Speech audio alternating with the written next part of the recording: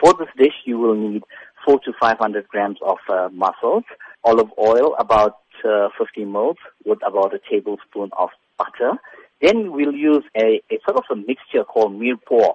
It's a flavoring ingredient that's used a lot in French dishes. To do this, you will need a quarter cup each, so roughly about 75 ml of diced onion, diced celery, and diced carrot. So this would be your base flavoring. To that, you would need about 2 cloves of crushed garlic. You'll need about 1/4 of a cup of white wine, dry white wine or chicken stock, 250 milliliters of fresh cream, a strand or two of saffron. If you don't have saffron, you can substitute this with 1/5 of a teaspoon each of turmeric and paprika. You'll need salt and pepper for seasoning, and about a tablespoon of fresh parsley for garnishing.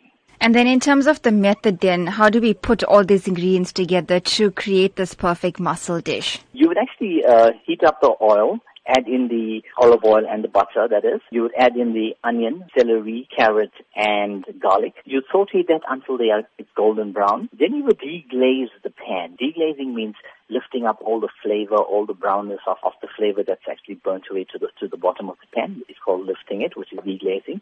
You deglaze that and allow the wine to cook off so that all the alcohol evaporates. Add the 250 ml of fresh cream and allow that to reduce. And as it reduces, you'll notice that it thickens to a certain degree. Add in the saffron, allow that to infuse and color the dish, the saffron or the smoked paprika and turmeric. Allow that to sort of reduce to about 1/5, so you lose 1/5 of the volume. At this time, you'd see that the thickness of the sauce. You'd add these mussels in at this juncture. You allow that to cook off for about 2 to 3 minutes. At the very end, you would season with salt and pepper and garnish with green parsley, which just lifts the color and gives it a beautiful aesthetic look.